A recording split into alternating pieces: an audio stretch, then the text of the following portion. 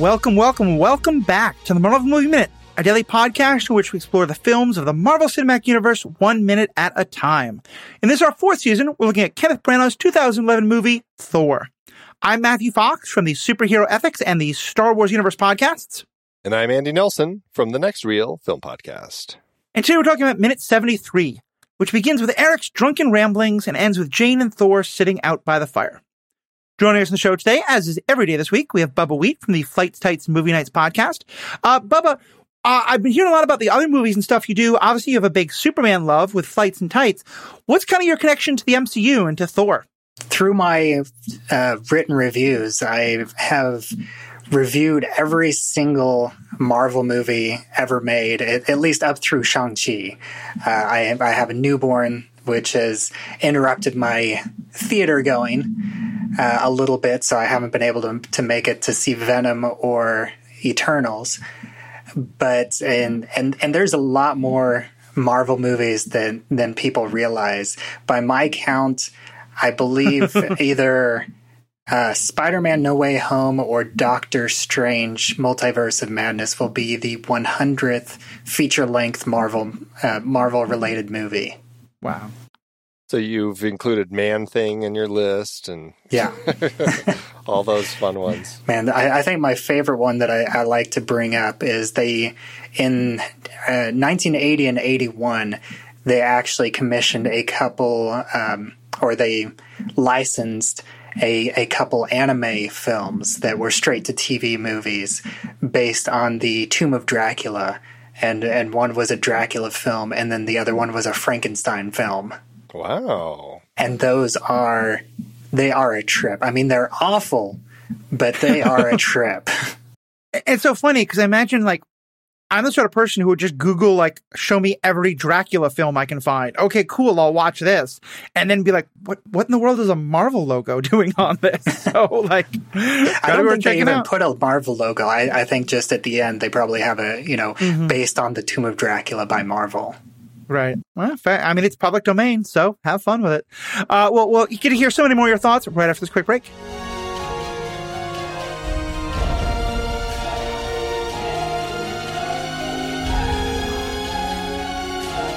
Doing this podcast is a lot of fun, but it takes time and costs money. What better way to support us this holiday season than by becoming a patron of our show? If you're familiar with Patreon, we use their other platform called Memberful, which basically allows us to integrate their site directly into our site. So if you've been thinking about becoming a patron to show your love for the show, you weren't sure because you couldn't find us on Patreon, just know we are in fact using their platform. Just go to truestory.fm/Marvel Movie Minute and you can find out what we offer to our patrons. It's only $5 a month, or you can get a discount if you join at the annual rate. Thanks.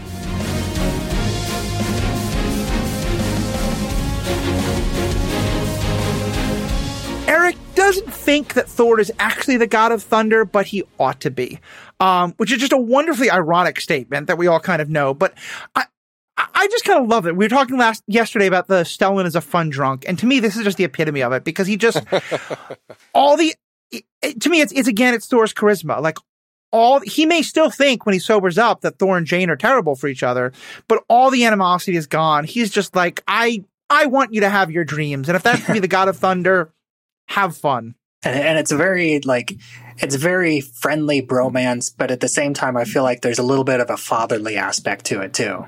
Mm-hmm. Yeah, it comes across that way. And I really love the way that the two of them play this. Like, I feel like Stellan is, he's such a fun drunk as Eric in this moment. And the way that he's kind of like still disregarding, like, I just can't get over this idea that you might be Thor, but you represent everything that I've always thought of as a part of Thor. And so, yeah, you ought to be Thor. But then the way that Chris Hemsworth plays Thor here, it's like he's so friendly and just like charming. And like even in this moment of the two of them, it just looks like over the course of however long they were at the bar drinking, they really developed some connection. And that's what I love about this, because I mean, we last saw Eric and he was ready to kick Thor out of town. Something happened, and it really doesn't matter that we never get to see it, whether it was a fight, whether it was just hanging out and drinking and finding that connection, whatever it was, there was a connection. And now, from here, moving forward through the Marvel Cinematic Universe, every time that we have Stellan Skarsgård as Eric in the film, he has this connection to Thor. There has been this moment that they had that allows them to be friends. And that's what I think is powerful about whatever happened off screen. It's something magical that brought them together. And I love what you say about how clearly we get that, because I think you're right. And it's not stated. It's very understated. Even Jane's reaction, she sort of smiles, but then doesn't want to be caught smiling and looks a little, in the script, it is so much more on the nose. The line from the script is, as Selvig drifts off to sleep, Thor pulls a blanket over him. Jane watches, stunned by their friendship, impressed by Thor's tenderness. And it's a very good script in a lot of ways, but I feel like Branagh just turned it down from 100% to 80% in so many places. And this is one more where I feel like if it had gone that far, it would have been over the top, and it would have felt like, instead of just, it's understated, but we get it. It's interesting because what ends up happening when you have a script that's at 100 and then Branagh brings it down to 80 in the finished film, it's back at 100, but in a way that is, I find, so much more believable. And that's what's really interesting about the smarts of a director and an editor and just all of these people working on a film, of finding those things that are in the script that when it's there, it really is just too much. Because if it was in the film would have been at 110, and you don't need that. And that's what I think is just, there's smart filmmaking happening here. I mean, I know nothing about the Hollywood writing process, but I imagine that the tension between writer, filmmaker, cinematographer, director, of, the writer thinking they've got to, like, well, I need my words to say everything, and the cinematographer being like, hold on, I can tell some of the story for you too, like that. There's a lot of that going on here. Yeah, certainly. What do you think is happening with Jane? Like, what's going through her head as she's watching this? Because she had a half smiles, and then she has a concerned look. Like, what's going on with her? I think she's just trying to figure it out, and I feel like she's also it's the beginning of this being flustered by having Thor there, which we get to see a little bit, like, just a little bit later in this minute. So I want to ask a question now that maybe you two, as the much better about the details of these things. We are taking Eric to Jane's trailer. This is where she lives. Eric, like, he's sleeping somewhere, right? Does he, is it just that he's too drunk to tell Thor, like, well, my hotel room is over there, or I sleep over here? Is it that Thor just wants to go to Jane? Like, how did we wind up here instead of wherever Eric normally spends the night? I mean, that is a big question, certainly here. My sense of it, I think all of that is probably right. There probably was a drunk Eric who was just too past a point where he could, actually get across where he needed to go as far as what hotel he's in, and like, turn left here, turn right there. It's the 3rd floor. My keys in my pocket, like all that sort of stuff. Like, he probably just couldn't get through any of that to kind of explain to Thor. But also, I do think there is this element where Thor, he hasn't seen Jane since he left her at the crater base. So I think part of him just wants to make sure she's fine. Eric has said as much, but he hasn't seen her. So I think he wants to check on her. He knows that she's a safe space, so he can put Eric there. And I do think that there's this draw to her that he can't stop. He really wants to see her. And regardless of what Eric said about leaving town, I feel like we're at this point where, because of the shaping of the relationship between Eric and Thor, I feel like there's a place where where Thor feels, maybe I can still connect with her and I don't have to leave town. And so I think that there's all those things. And I think I see that. And I think that at this point, Thor is still unsure, and I've certainly seen situations where people get very drunk and have a great time with people they hate and still hate them in the morning. And because when Thor is like, he's happy to have this time with Jane, but yeah, I get the sense that he's sort of like, at this point, Jane might kind of invite, I should be leaving. If Jane invites me to stay, I'm going to stay. And I hope she does, but I don't really know where I fit now. And so there's just kind of awkwardness between the two of them. And he has that great line about, "Are these your chambers?" which is just one more wonderful, like, fish out of water moment. But I definitely get, like, I think you put in the notes that they look like they've flirted and gone too far, and now they're both nervous about it. I think they're both just, like, not sure where they're supposed to be going right now. Yeah, and I think that you see that because Thor, he puts Eric down. Both of them are, like, fumbling, like, what do we do next? And Thor looks like he's actually going to start leaving.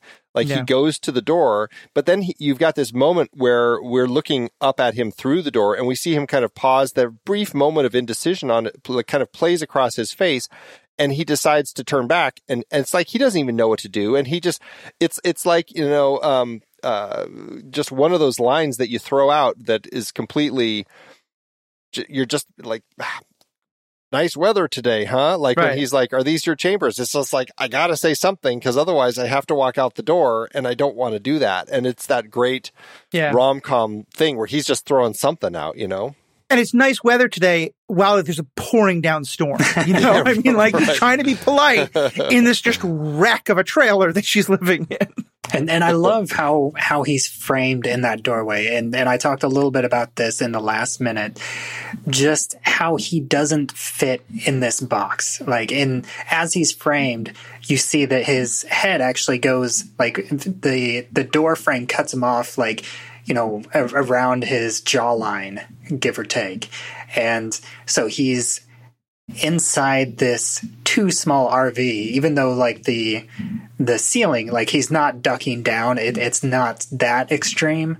But because he's framed in this doorway that's smaller than the rest of the RV, he is boxed in to this. He's like, I almost feel like it's kind of showing how he's, like, in a way, how he's trapped in Midgard, and he doesn't fit. And just like his flannel makes him be this out of place, he's just as out of place inside this tiny RV. We keep comparing the script and how it was put together. I mean, the script went even farther because it says Thor moves through the small trailer carrying Selvig like a bear lugging another bear, smashing into things along the way until he finally sets Selvig down on Jane's bed. I know that would have taken place a little earlier, but still, it's that sense of, like, that Raising Arizona. This prefab house is too small for a fight, or the trailer fight in Kill Bill. These spaces where, all these things, it creates this comical effect. And I think you're exactly right that we don't necessarily need to have him bumping into everything just by framing him in the door that way, where as you're looking through, the whole top of his head is chopped off and you just see his jaw down. Like, that says all of that. We don't need to have that kind of, like, those comedic beats in there. It's not the right tone for this moment that we're creating here. Yeah, I think it's, as we'll see later in this minute, it is in such stark contrast to when they're up on the roof, and it's just them, the roof, the building in the background, and then the whole Starry Night. It's the exact opposite. I then want to shift into what we start to get in. She says it's more of a temporary living situation, and then she goes into flustered mode.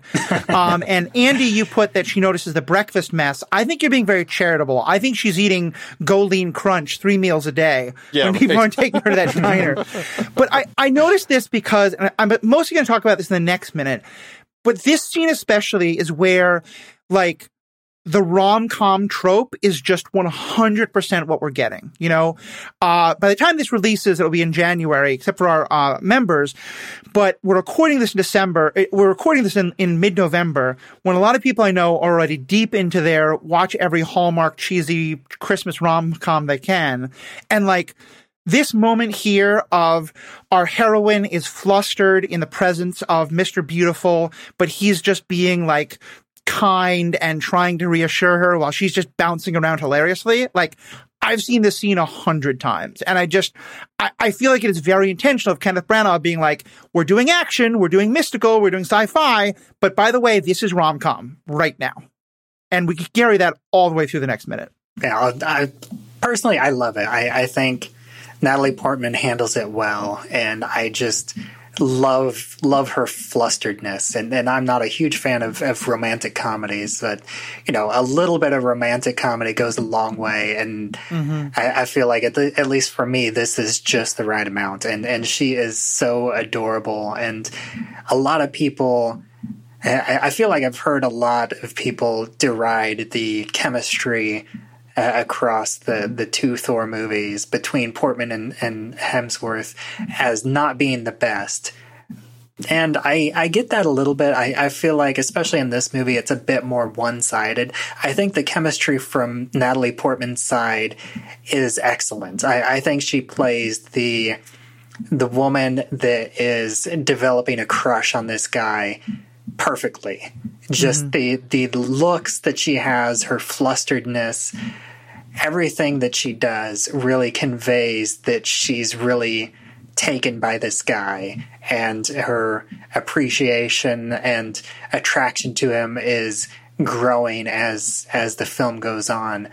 And I think that the issue is because Hemsworth is so busy being Thor, because Thor is so much of a character that him being Thor doesn't leave room for him to be Thor developing this romantic feeling.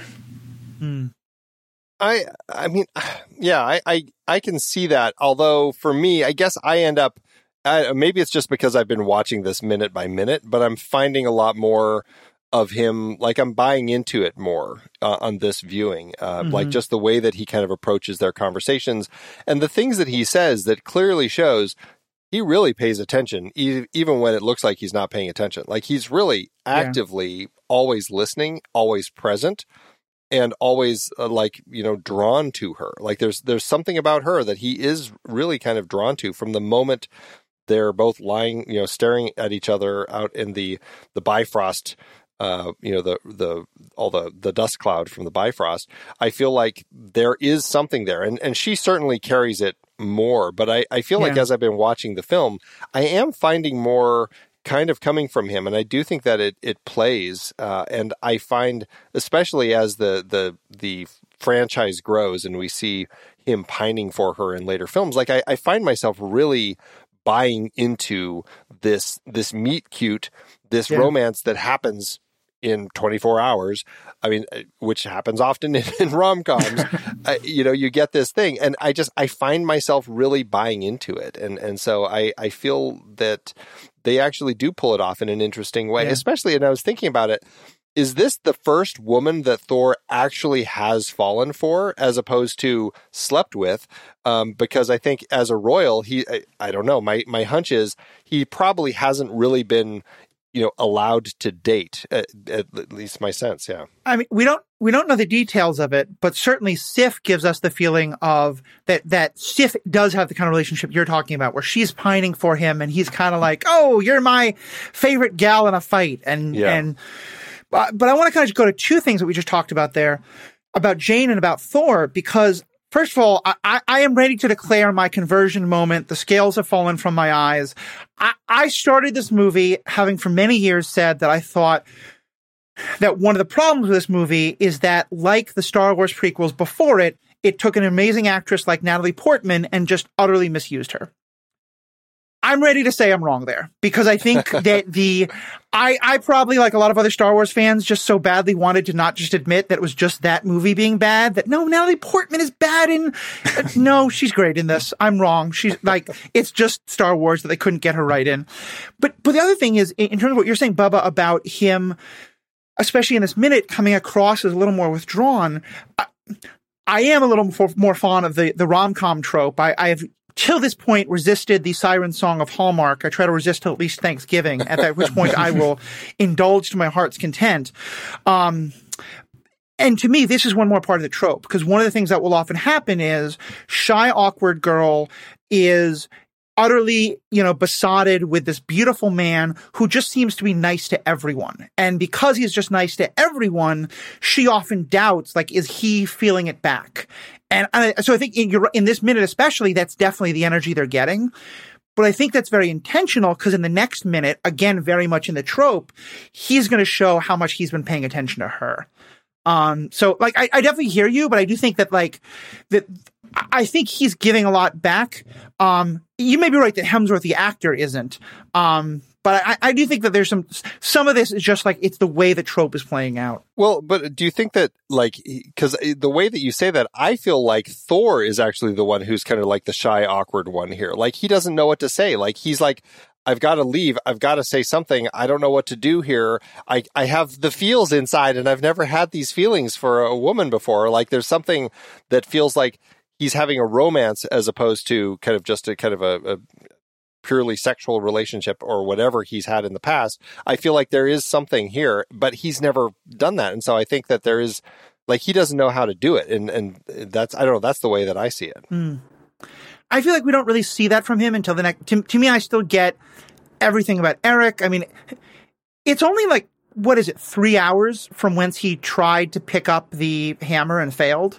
Like, he's had a very busy couple of hours. And I guess to me, I think of it as more as he's just like not sure about any of this. And he's not quite, we know, having seen the whole movie, how he feels. I don't think we're quite seeing that from him yet, but you may also be right. That may be exactly what's going on. Maybe I'm just reading too much in that little tiny look that he gives as he's getting ready to leave. And he's just like, I want to stay. I don't want to leave. Like, there's just this tiny look on his face before he turns and says, "Are these your chambers?"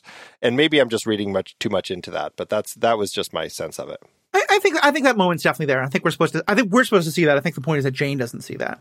Yeah. And so that's why it seems like they don't have chemistry, because they're both firing in different directions as they're both wanting to connect with each other.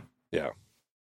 So let's talk about the situation that they get into up on the roof. First of all, fire on the roof. We've had some questions about workplace standards. Not really know if that's in their lease contract with the auto place here. Part of me wonders, like, maybe the Smith Motors people are okay if this building burns down and they just take the insurance money. Like, it's obviously, you know, they're just renting it to whoever comes along at this point. And she at this point just kind of goes into a little monologue as he's just like staring at her indulgently. And like, I think now is when we're really getting, he's just besotted with her as well. Andy, I think you had some thoughts on kind of what she has to say here. Well, yeah, I mean, again, playing into Natalie Portman doing comedy well. She's like, I love coming up here, or I'll come up here when I'm trying to reconcile particle data, which, I mean, that's just such a great science nerd line to throw out. It's just like, what are you? That sounds like a great time. Or when Darcy's driving me crazy. I come up here a lot, actually. Like, the way that she throws that last line out there just cracks me up, because it's just like, oh, yeah, I'm all up here all the time. Darcy's always driving me crazy. I'm always busy. Like, there's always these things going on, and I do everything up here. The way that she just spins that, I find very funny. And I think it speaks to Natalie's, the fact that she knows how to do comedy. I think she's good at it. Did either of you get any read from that? Yeah, I think that's exactly it. It's the escalation of... it's a very quick comedic escalation. I come up here when I do science things or when Darcy's driving me crazy. Yeah, I actually do come up here a lot. Yeah. I think there's that. I also think it's she's nervous and she's babbling, but like some people babble about the weather, she babbles about particle data.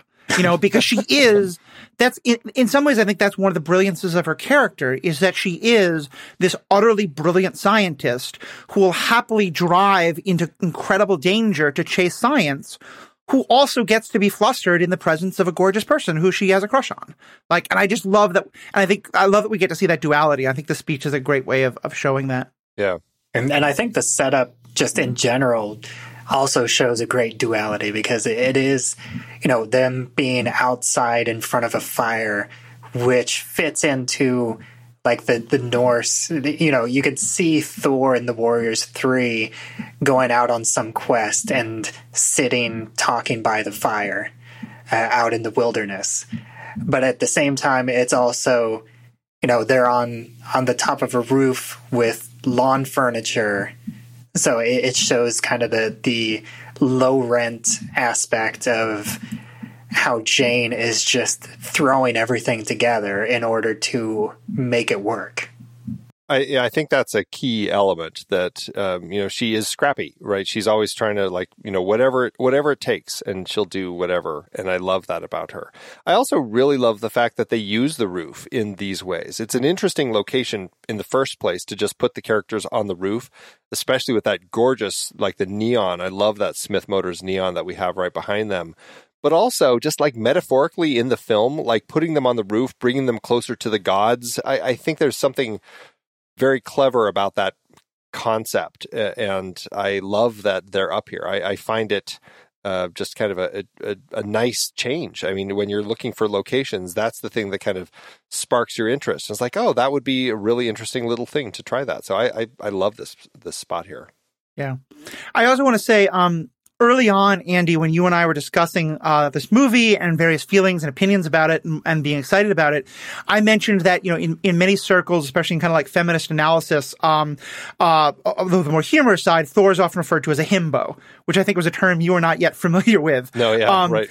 And it's a term that it on some level it can just mean a pretty boy who's dumb, but it's also come to mean a fundamentally good guy. The guy who he's going to listen to you talk about your problems and not interrupt. He's going to support you without trying to solve. He's not going to make himself the center of it. And Thor and Kronk from Emperor's New Groove are often considered the progenitors of the type. And I think this scene especially, because she's babbling and he just lets her talk, and he's active listening. He's leaning forward. He's clearly engaged. He's not trying to make the conversation about him.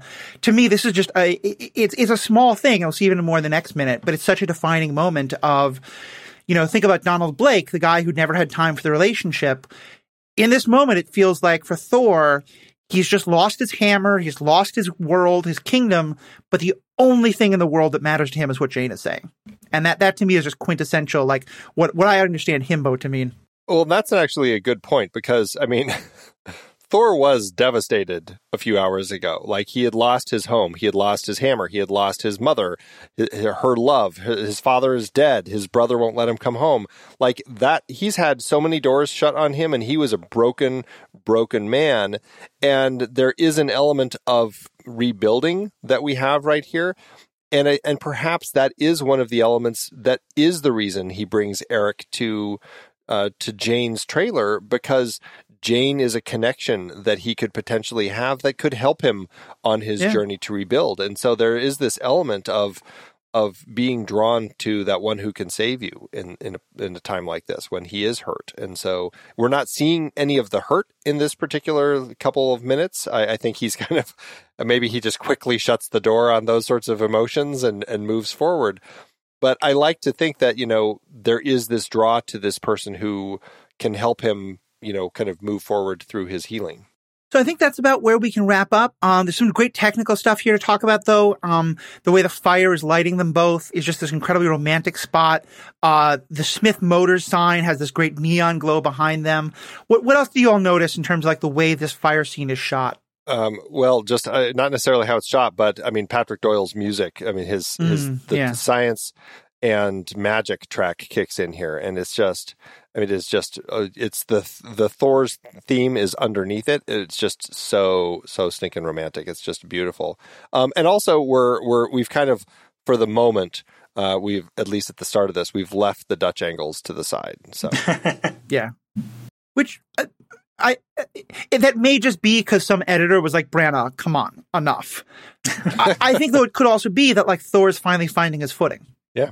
He is now starting to become grounded. He is starting to find real connections in a way he never had. So, yeah, that was something that I didn't notice the first couple times that I watched Thor, and then as soon as I read about it, I noticed it especially at the beginning of this film, whenever I rewatched it last week.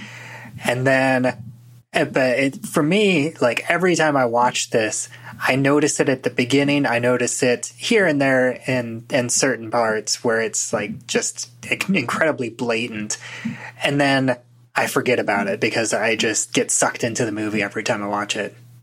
Yeah, let's do that. Well, I think that's a great place to wrap up. Thank you both as always. Bubba Wheat, you were talking to us yesterday about all the reviews you've written and things like that. For you, what is your favorite Marvel movie that you've gotten to review that none of us have heard of? Like, and here I mean like a Marvel movie that's not the MCU, not Spider-Man, not Blade, not Fantastic Four. Like, that's maybe only 30, 40 movies. Clearly there's a ton more. Actually, probably there's a lot more Spider-Man movies out there. But what's been your favorite of the ones that are not like well known?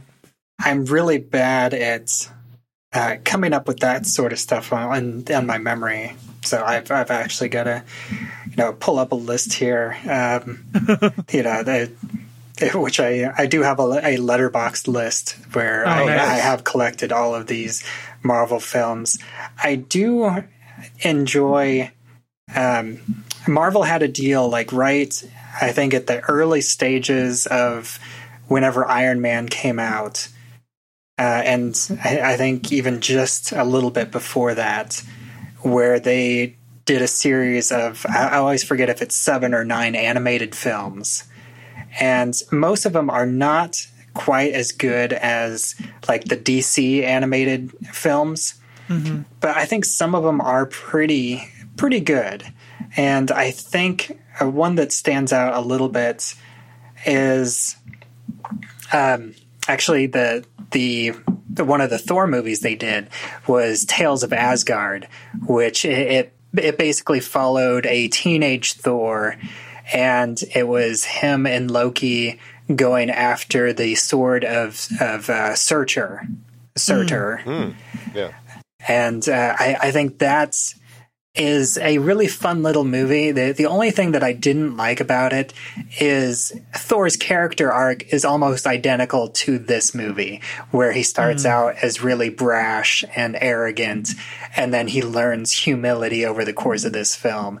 And then, seeing this movie, it's like starting all over again and going through the same arc again. But it does it really well, and the characters of teenage Thor and Loki are fun, and they have more of a brotherly bond where the Loki is playing, Thor's younger brother, where they are working together, but you still get to see a bit of Loki mischief in this. And tell us again the name of that movie? Thor Tales of Asgard. Thor Tales of Asgard. Well, cool. Definitely sounds worth checking out. Definitely check out Bubba Waite's review of that on Fights, Tights, and Movie Nights. And to all of our fans, thank you all so much for doing this. Andy, thank you so much for helping to put all this together. And to everybody out there, have a good day. Until next time, true believers.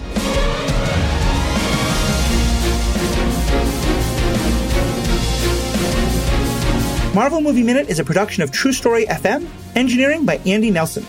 This season's music is One Last Ride by Martin Puringer. Find the show at truestory.fm, and if your podcast app allows ratings and reviews, consider doing that for this show.